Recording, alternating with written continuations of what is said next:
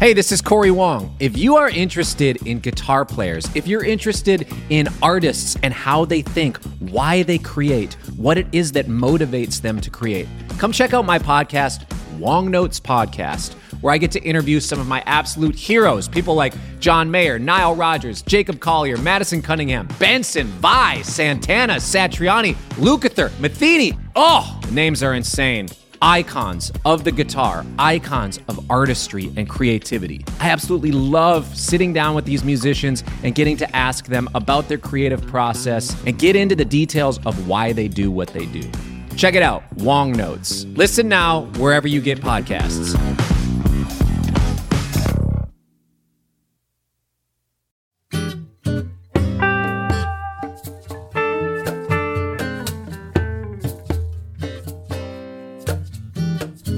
Hey everybody, welcome back to another week of Chasing Frets. I'm joined this week by my co-host Andy Ellis. Hello. And as you heard on Monday, our guest this week is the fabulous Sierra Hull, and she's a mandolinist, guitar player. And today's episode, we talk about a somewhat unusual detour in the life of a typical bluegrass virtuoso, and that is that she went to Berklee and was one of the first students to kind of come through that American Roots program. It's a fascinating tale. It also helps paint a picture of a child prodigy who never says those words. She never utters them, but you don't get to do what she did, and she'll tell you what happened.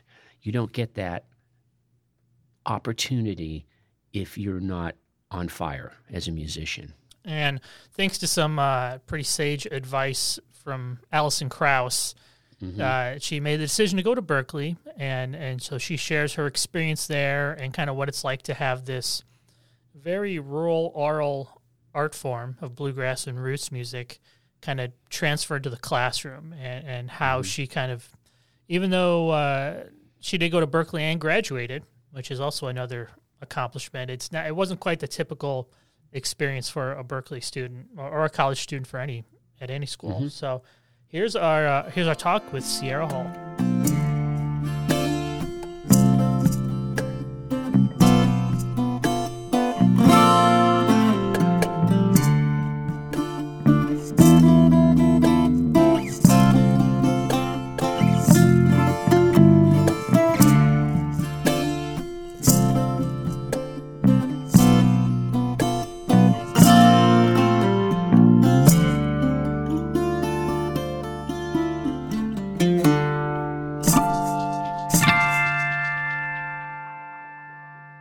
When you think of a bluegrass musician, a lot of them kind of follow the same story of started when they were young, family band, go play festivals, prodigy, goes straight to Nashville, makes a record. But you had a really kind of interesting detour in that story, is that you went to Berklee and studied mandolin at Berklee. And that seems like a very unusual route to take. Especially considering, like we heard on Monday, you grew up in such a small town. Going to Nashville was a big deal. So, what prompted you to hike all the way over to Boston and in the real big city and study mandolin at Berklee? Yeah, well, I mean, funny enough, all I ever wanted to do was come to Nashville and live here. It's like it's where my heroes all lived, and we came here once I started getting a little bit more into playing and having some opportunities early on to get to come to the Grand Ole Opry or things like that. It just always felt magical to get to come to Nashville. So I always knew I wanted to live here. But I really hadn't thought at all about going to music school. I mean, as a bluegrass musician, which I've always had an interest in all kinds of genres, but I was really steeped in bluegrass, those first 10 years of playing at least, and which I'm grateful for. I think there's something beautiful about kind of like really diving into a particular thing in, 150% and building community within a certain kind of circle. So I just didn't really see that as being something that I would do. I felt like I had been waiting my whole life to just be a musician. And I mean, I made my first record for Rounder Records when I was 15 and had that come out when I was still in high school, and wanted to make another one. And after that, and was just kind of like looking forward to doing that and going on the road. And then I got an email from the dean at Berklee saying, hey, we saw this video of you, funny enough, playing guitar. They saw a video of me playing guitar, and was like, you know, we are really starting to develop our American Roots program here, and we'd love for you to come here. If you're considering going to music school, we'd love for you to consider coming to Berklee. And I know it sounds silly because like today, especially with all the social media and things like that, like I feel like there's no way I wouldn't know about Berklee if I was a musician right now, just coming along trying to decide what I was going to do. But I didn't know anything about Berklee. I hadn't thought about music school really at all, because all I wanted to do was go play. And I was an honor roll student when I was, you know, in school, and I cared about trying to be a good student. It's not that I didn't hate school. You know, some people say, I hate school, couldn't wait to get out of it. I didn't hate it. I enjoyed school fine, but I never once really thought I was going to do anything but ultimately just go tour and make records and play music. But after I got this email, I kind of thought, well, that's really, you know, that is super nice, and, you know, but it still didn't feel like really a real thought, because I just felt pretty determined that I was just going to, you know, come to Nashville like you're talking about people do. And Alison Krauss, who truly was, I mean, if we really were to say who was my biggest hero growing up, it was without a doubt Alison. Like I discovered her music when I was 9 years old, and it just like floored me, and I kind of became obsessed. And I was lucky enough to meet her early on and got to play the Grand Ole Opry with her when I was 11, which was just like mind blowing to me, because I just, you know, that was really my dream, was to play with her. And I have pictures of myself that I drew when I was 9 years old of me playing on the Grand Ole Opry with her. So just to like get to have this happen and kind of get to know her a little bit, it was really crucial to me, I feel like, early on, to have a hero like that I could, you know, talk to or get encouragement from. And I remember we were talking about, like, you know, what I was going to do when I got out of school. And I think I was maybe a junior in high school at that point, maybe even a senior. And I said, yeah, I'm trying to figure all that out. I was like, I did get this email from this school, Berklee, and you know, I don't know. Like, I sort of like casually said it, like, because I didn't think that was probably some big deal or whatever. She was like, oh, she was like, Berklee.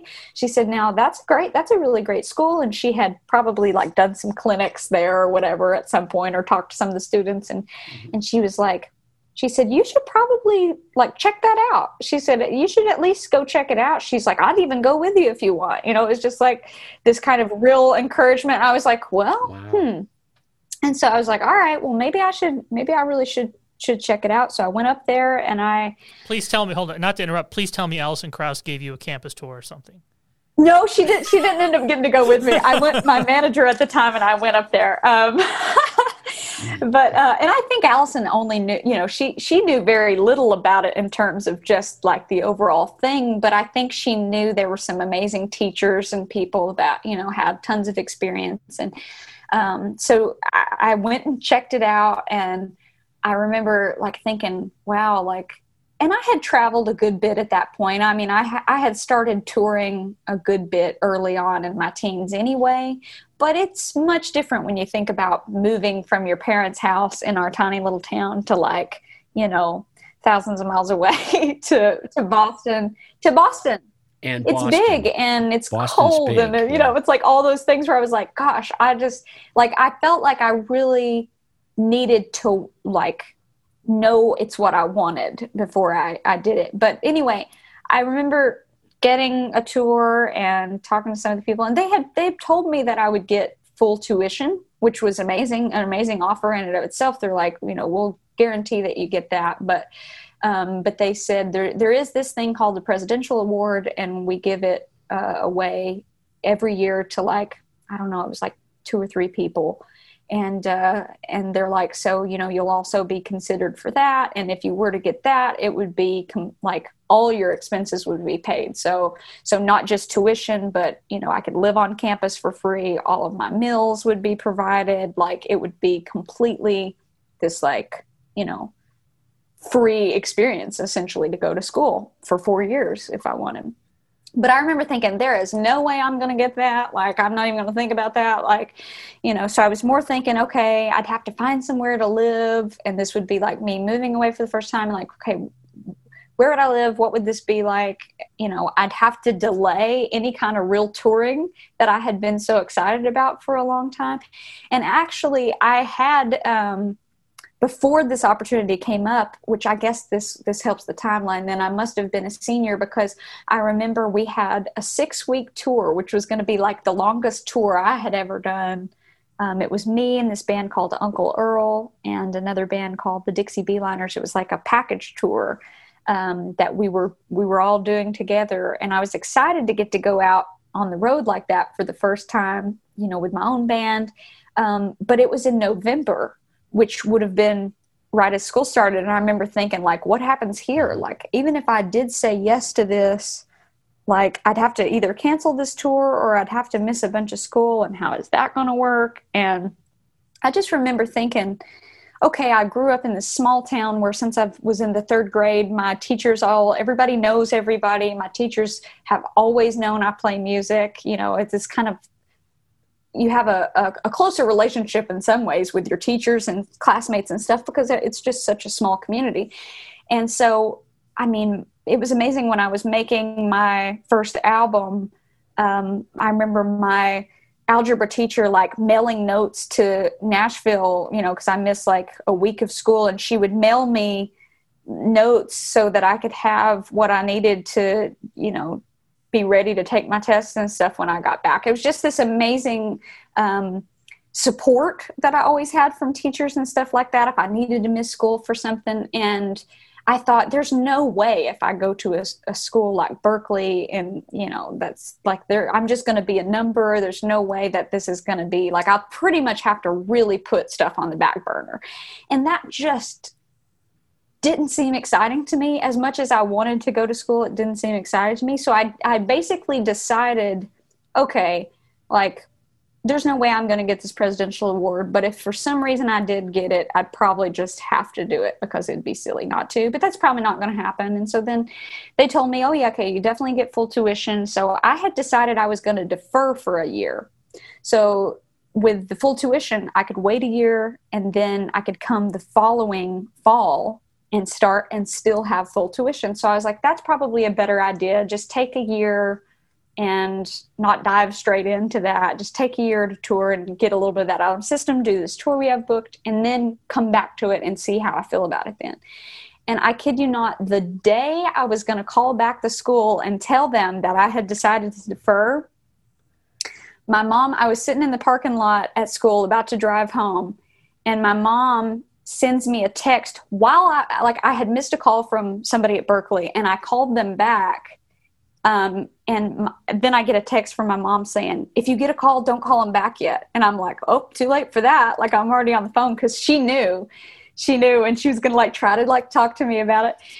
And they were like, well, we just want to let you know that, we've decided to give you the presidential award. And I was just like, oh, I mean, I was like very honored and excited, but also like, oh no, I had made up my mind, and now that I have to like start over and trying to think this through, because the presidential award, you can't defer that. You have to take it when it's given to you. And so I could have said, okay, I pass, I'm going to wait a year, but that could mean that I wouldn't be offered it the next year. There was no promise of it still being there. Right. So I kind of went, and they're like, you'd be the first bluegrass musician to ever get this.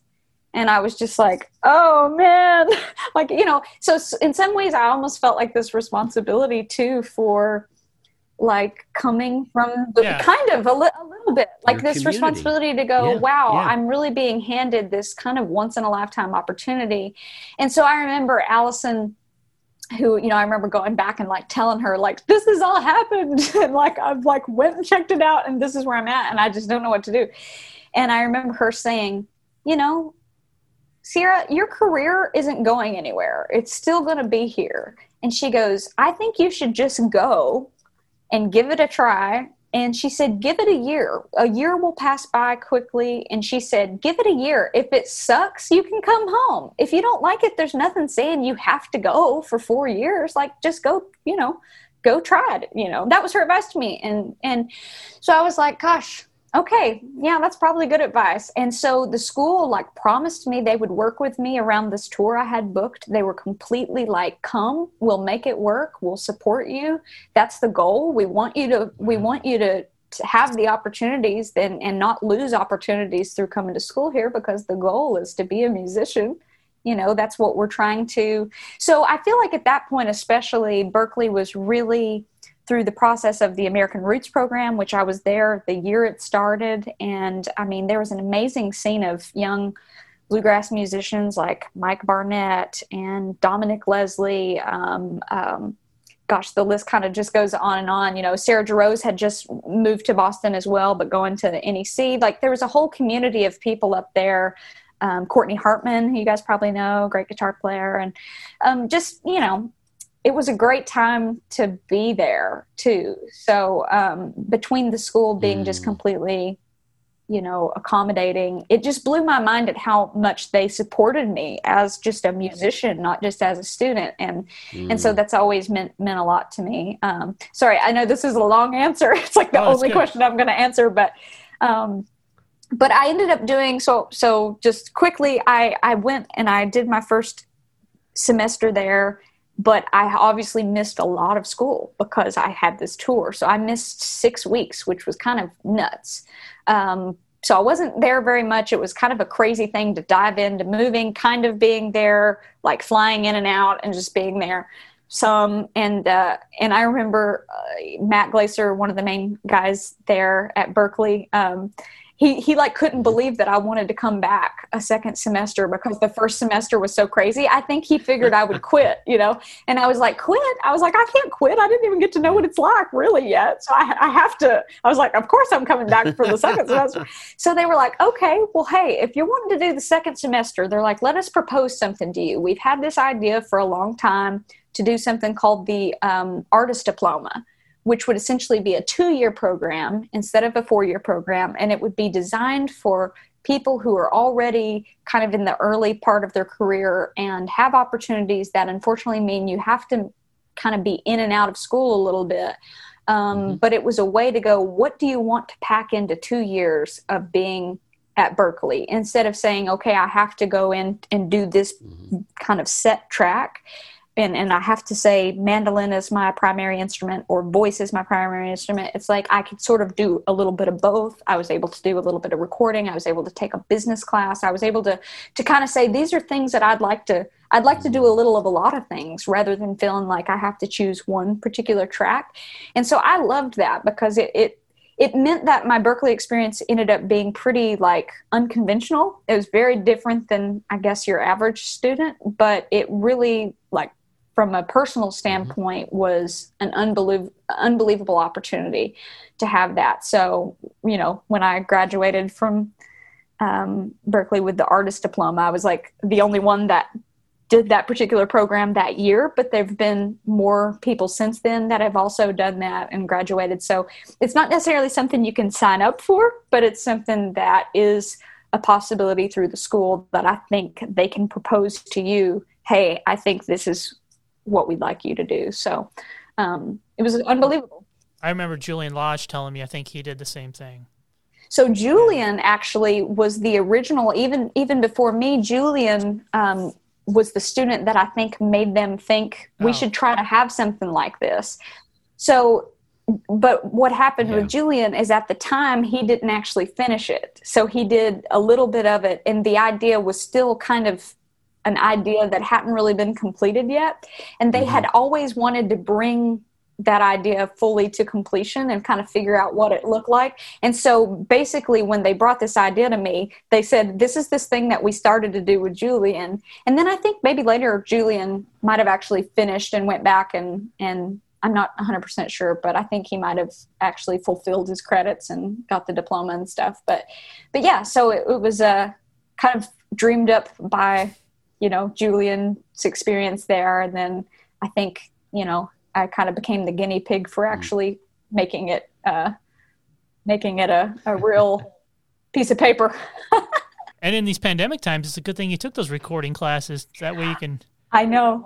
Everybody's at home doing their own recordings. I know. Well, what's funny is I said I wanted to take a recording class, and I actually ended up being more of the performer than the recorder in that particular semester, which was fun. I got to be in the studio and actually play. But that's, it was fun to just get to be a part of that every week. And I've learned a lot in the past few months as far as recording goes from home. So when it comes to mandolin at Berklee, who are you studying with? I got to study with John McGann, who has since passed away, but he was an amazing player. And I remember thinking, because I didn't grow up thinking about theory or reading music or, even approaching music in that kind of more classroom format. I mean, it just was not my world at all. I remember feeling extremely intimidated about the idea of going to music school. Like, it felt like I don't really belong there. Like, I need to go back to kindergarten and get ready for even, setting foot in a class there. But John, and I remember kind of thinking, okay, I know there's plenty of people who, grew up wherever and have experiences similar in terms of sitting in a circle and jamming and all that and coming to music that way. But I remember kind of wondering if the teachers and people there would really understand the world I came from. I remember thinking, I don't know if they're going to really completely understand me as a musician. I remember feeling like, man, they're being so nice to me. They're giving me this unbelievable scholarship and being flexible and all these things, which I remember thinking, oh my gosh, they think I'm more than I am. All of a sudden the veil's going to come off and they're going to see that I don't really belong here. And they made a mistake. I remember I remember very much feeling I appreciate this, but I think they just have the wrong idea of what I got going on over here. But then I quickly realized, no, somebody like John was such an amazing example of a musician who knew as much and was as passionate about bluegrass music as I was. You could ask him anything about the history of bluegrass and he knew it and he loved it. But he also loved, the Beatles and loved Django Reinhardt and was into playing some classical pieces and Irish music. He was such a well-rounded musician, and his understanding of music, and in the more theoretical sense was just kind of amazing to me that he could have all that and still be, still relate to me and understand a musician like myself the way he did. And so I felt really lucky to get to study with him. And then did you develop some musical connections in college that you still keep up with? Oh, yeah. Or as people you play with? Yeah. Jake Jolliffe, another great mandolin player, was there. I mentioned Dominic and Mike Barnett. You met Molly Tuttle there, didn't you? Now, I already knew Molly. Molly and I kind of go way back to IBMA. We would play the Kids on Bluegrass thing together when we were, 11, 12 years old. So she and I go back to there, but yeah, she also went to Berklee. But we kind of overlapped. So because I was, so I graduated when I was 17, so a little younger than some, and went straight to Berklee. And I think I'm about a year older than Molly.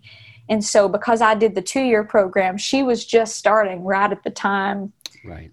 So we kind of missed each other in Boston, but of course we're close friends now, and we both live here in Nashville. But yeah, we go way back. But there's a lot of, the music scene there was so cool and vast at the time. Yeah, there's definitely loads of people that I still connect with and went to school with. It's amazing to see kind of this relatively, at least in academic circles, it's a relatively new art form introduced into the curriculum.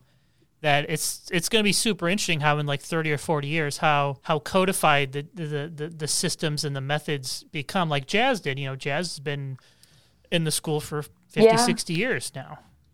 And it's always interesting to see how the methods and the players that these schools turn definitely. out. Yep. And I mean, I feel like it's funny, as I'd say it's somewhat natural, but because I was still traveling a good bit when I was there. So plus it was kind of a bit of an overwhelming experience just stepping into a scene like that, with the background that I had before. And so a lot of my time spent there was really with my head down, just trying to like stay above water, both in terms of keeping up because I was traveling a lot. And then also just because the experience was very new in that regard. Yeah. So I was gone a lot of weekends. And so therefore I didn't always get to like be part of the weekend hangs and jams and the kind of social stuff. And so there certainly were like connections I made and friends that I had, but I feel like in some ways that part of the experience I missed out on a little bit. And it's been fun to see so many of those musicians wind up here in Nashville and cross paths even after, like later, where it's like, of course we met there, but we really didn't become close friends until later, So there's a lot of people that, yes, I met there, but I would say more just in recent years we've become tight. Well, thank you so much for sharing your college experience with us there, Sierra. Yeah. Thanks for asking. All right. We'll see everybody back here on Friday.